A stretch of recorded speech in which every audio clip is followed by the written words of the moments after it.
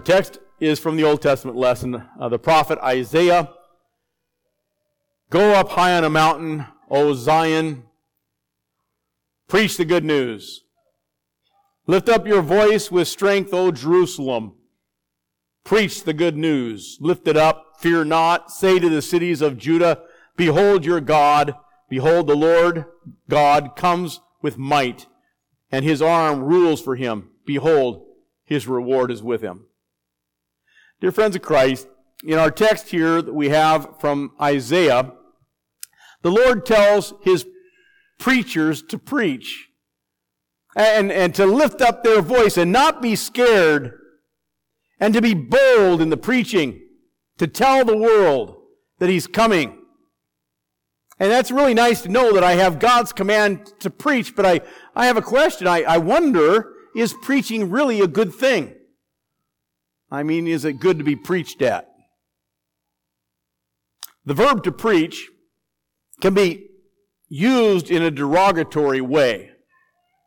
And we hear that when people say, don't preach to me. Right? Don't tell me your morals and your values. Don't impose them on me. I don't want to hear your preaching. I found this definition for the term to preach. It's to give moral advice, especially in a tiresome way. And so a teenager comes home late on a Saturday night, and his parents are screaming. And this tardy teen tells his parents, don't preach at me. This tardy teen will probably get a healthy dose of parental advice in a tiresome way. People don't like to be preached at. People don't like to be told what to do and what not to do and how to do it. I even find myself when I'm getting in discussions with people and they ask me a point of doctrine and I get excited about my doctrine. And so I start expounding and pretty soon I've gone a little too long and I find myself saying, I'm sorry, I didn't mean to start preaching at you. But what happens when the preacher starts to preach?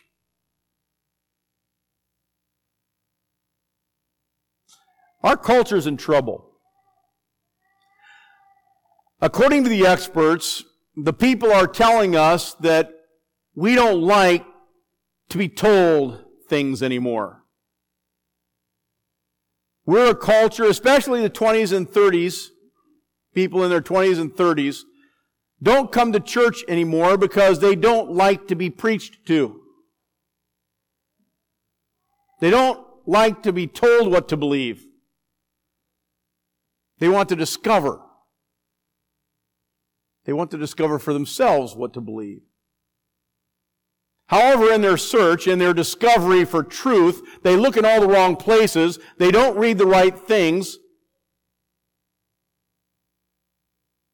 And it's true, the church is in trouble. More and more people are falling away. They're falling away from the church. They're not repenting because they don't want somebody preaching to them. They don't want somebody calling them to change, revealing their sins to them. They don't like that process. They want to learn on their own, and so pastors stand up in pulpits and we preach. We preach to a people who don't want to listen, to a people who don't want to learn. And they proclaim God's word, but the people are not listening. As we consider our theme, the mouth of the Lord is speaking. You know, people don't like to repent. They don't want to change. Nothing is new. Nothing has changed.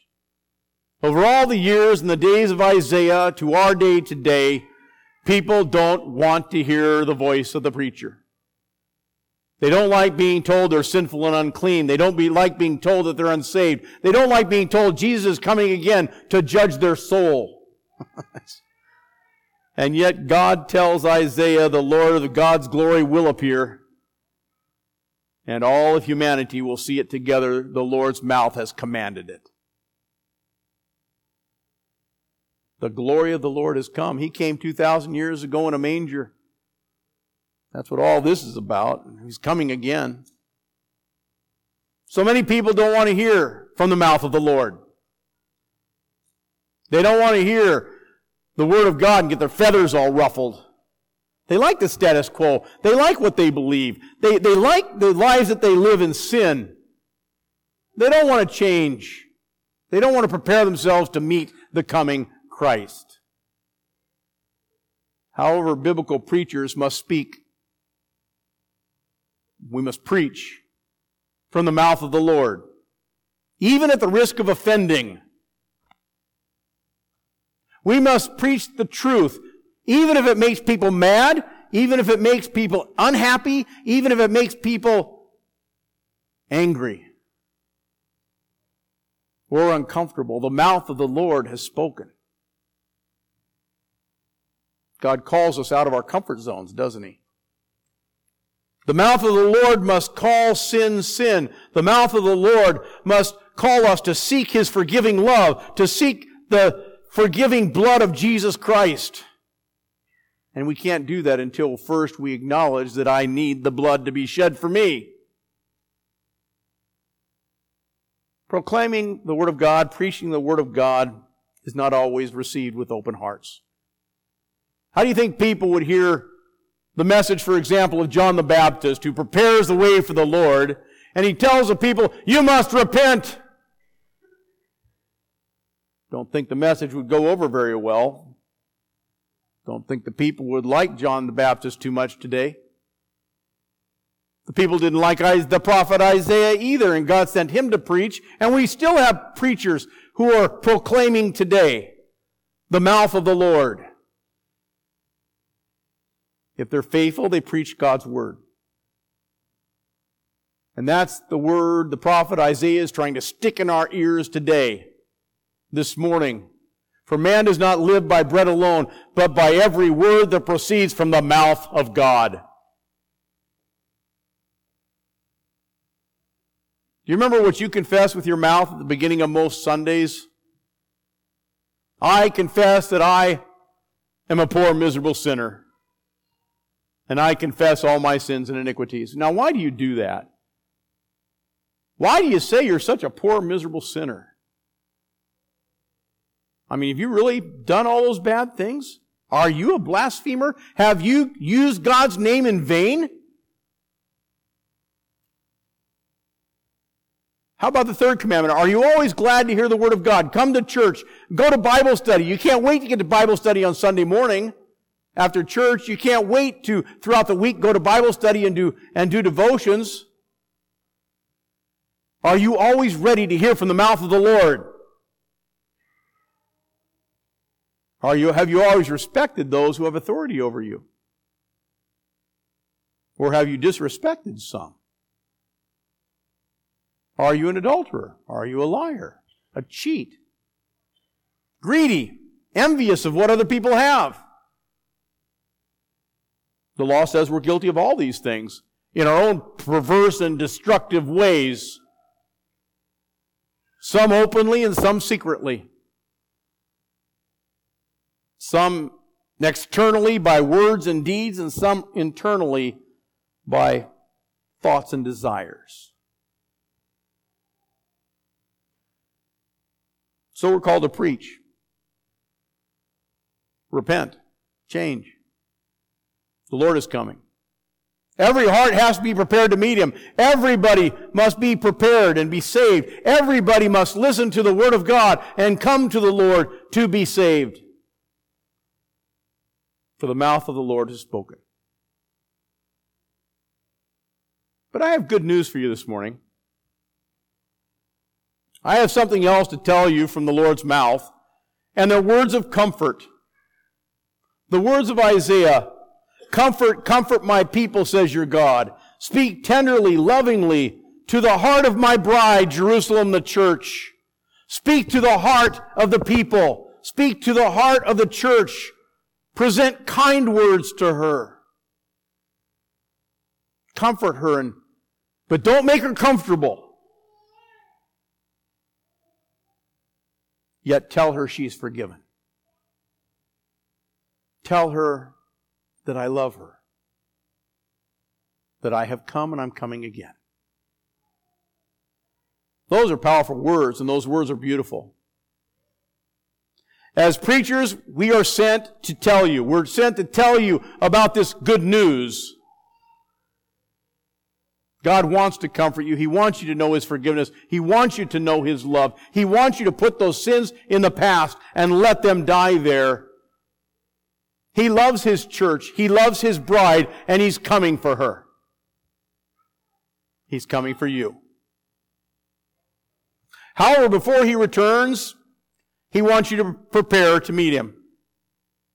And you prepare through repentance. Knowing your sins have been paid for, knowing that all your sins have been covered extremely by the blood of Christ. The law cannot condemn you. Your sins cannot destroy you. And Isaiah tells us that.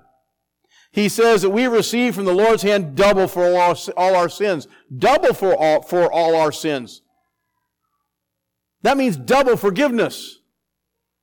For every sin you commit, there is twice the amount of forgiveness that you need through the blood of Christ.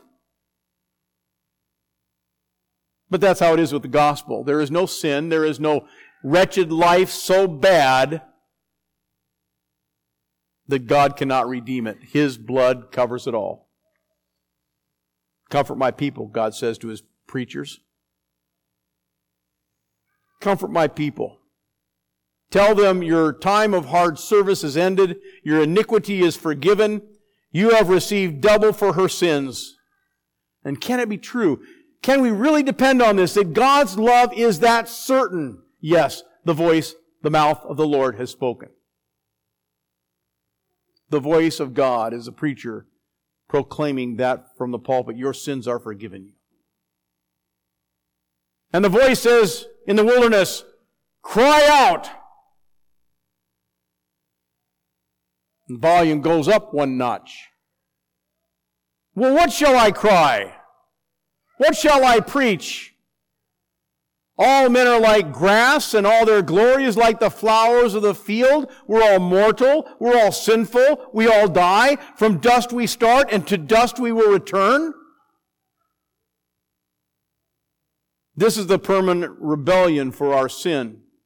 The wages of sin is death, and there is punishment for not listening to the mouth of the Lord. We die. What shall I preach? All flesh is grass, and all its beauty is like the flowers of the field, and the grass withers and the flower fades when the breath of the Lord blows on it. Surely people are grass. A splash of beauty, a splash of color, and then it's gone. Death. Visit the nursing home. Look at the residents there. Go over to the cancer center and watch the people walk in and out. Go to the hospital. Go to the cemetery and look at the gravestones. And then go home and look in the mirror and hear the mouth of the Lord. The grass withers and the flower fades. There's nothing in us that's going to last. Not on our own power, not our looks, not our intelligence, not our strength, not our achievements. The mouth of the Lord has spoken. But the prophet Isaiah speaks out again. This time he's shouting. Herald of good news, preacher of good news. Lift up your voice with strength, O church. Preach the good news. Lift it up. And say to the people of Judah, say to the people of God, behold, your God is coming. This is the gospel. This is the good news. This is the glad tidings. Behold, is born for you in the city of David a Savior who is Christ the Lord. Good news. God, Emmanuel, is with us. And of course, God comes to us. He comes to us in the proclamation of His Word. He comes to us in the waters of holy baptism to assure our sins are washed away. He comes when the Lord's Supper is at the table, in the bread and the wine, in His body and blood given and shed for you for the forgiveness of your sins. And He comes to heal us. He comes to prepare our souls to meet Him. And He forgives, and He's coming again. He's coming to raise your body from the grave. He's coming to give you a new earth, a new body, a new heaven, that you may live in a place where there is no sin, and to give you eternal life. And that's the good news from the mouth of the Lord. That's the comfort we preach. Listen to the mouth of God. Jesus is the baby in Bethlehem. He is the man of Calvary. Jesus is God, the one who is crucified. He is the one who suffered and died. He is the one who is risen from the dead, and He is alive. And He's reigning, King of kings and Lord of lords, waiting to reclaim His kingdom and come again. And you know where He is. You know where He can be found. He comes to you today in word, in water, in bread, in wine. He comes with forgiveness and healing. And it's certain. This is His promise. The mouth of the Lord has spoken. So God is preparing His people, you, for His coming.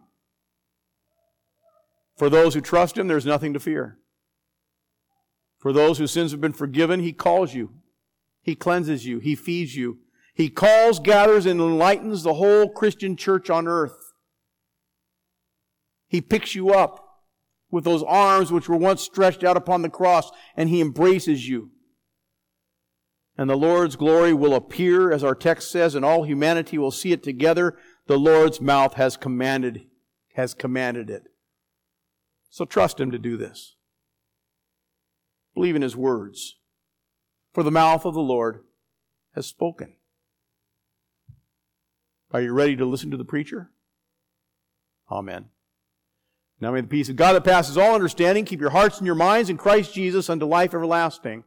Amen.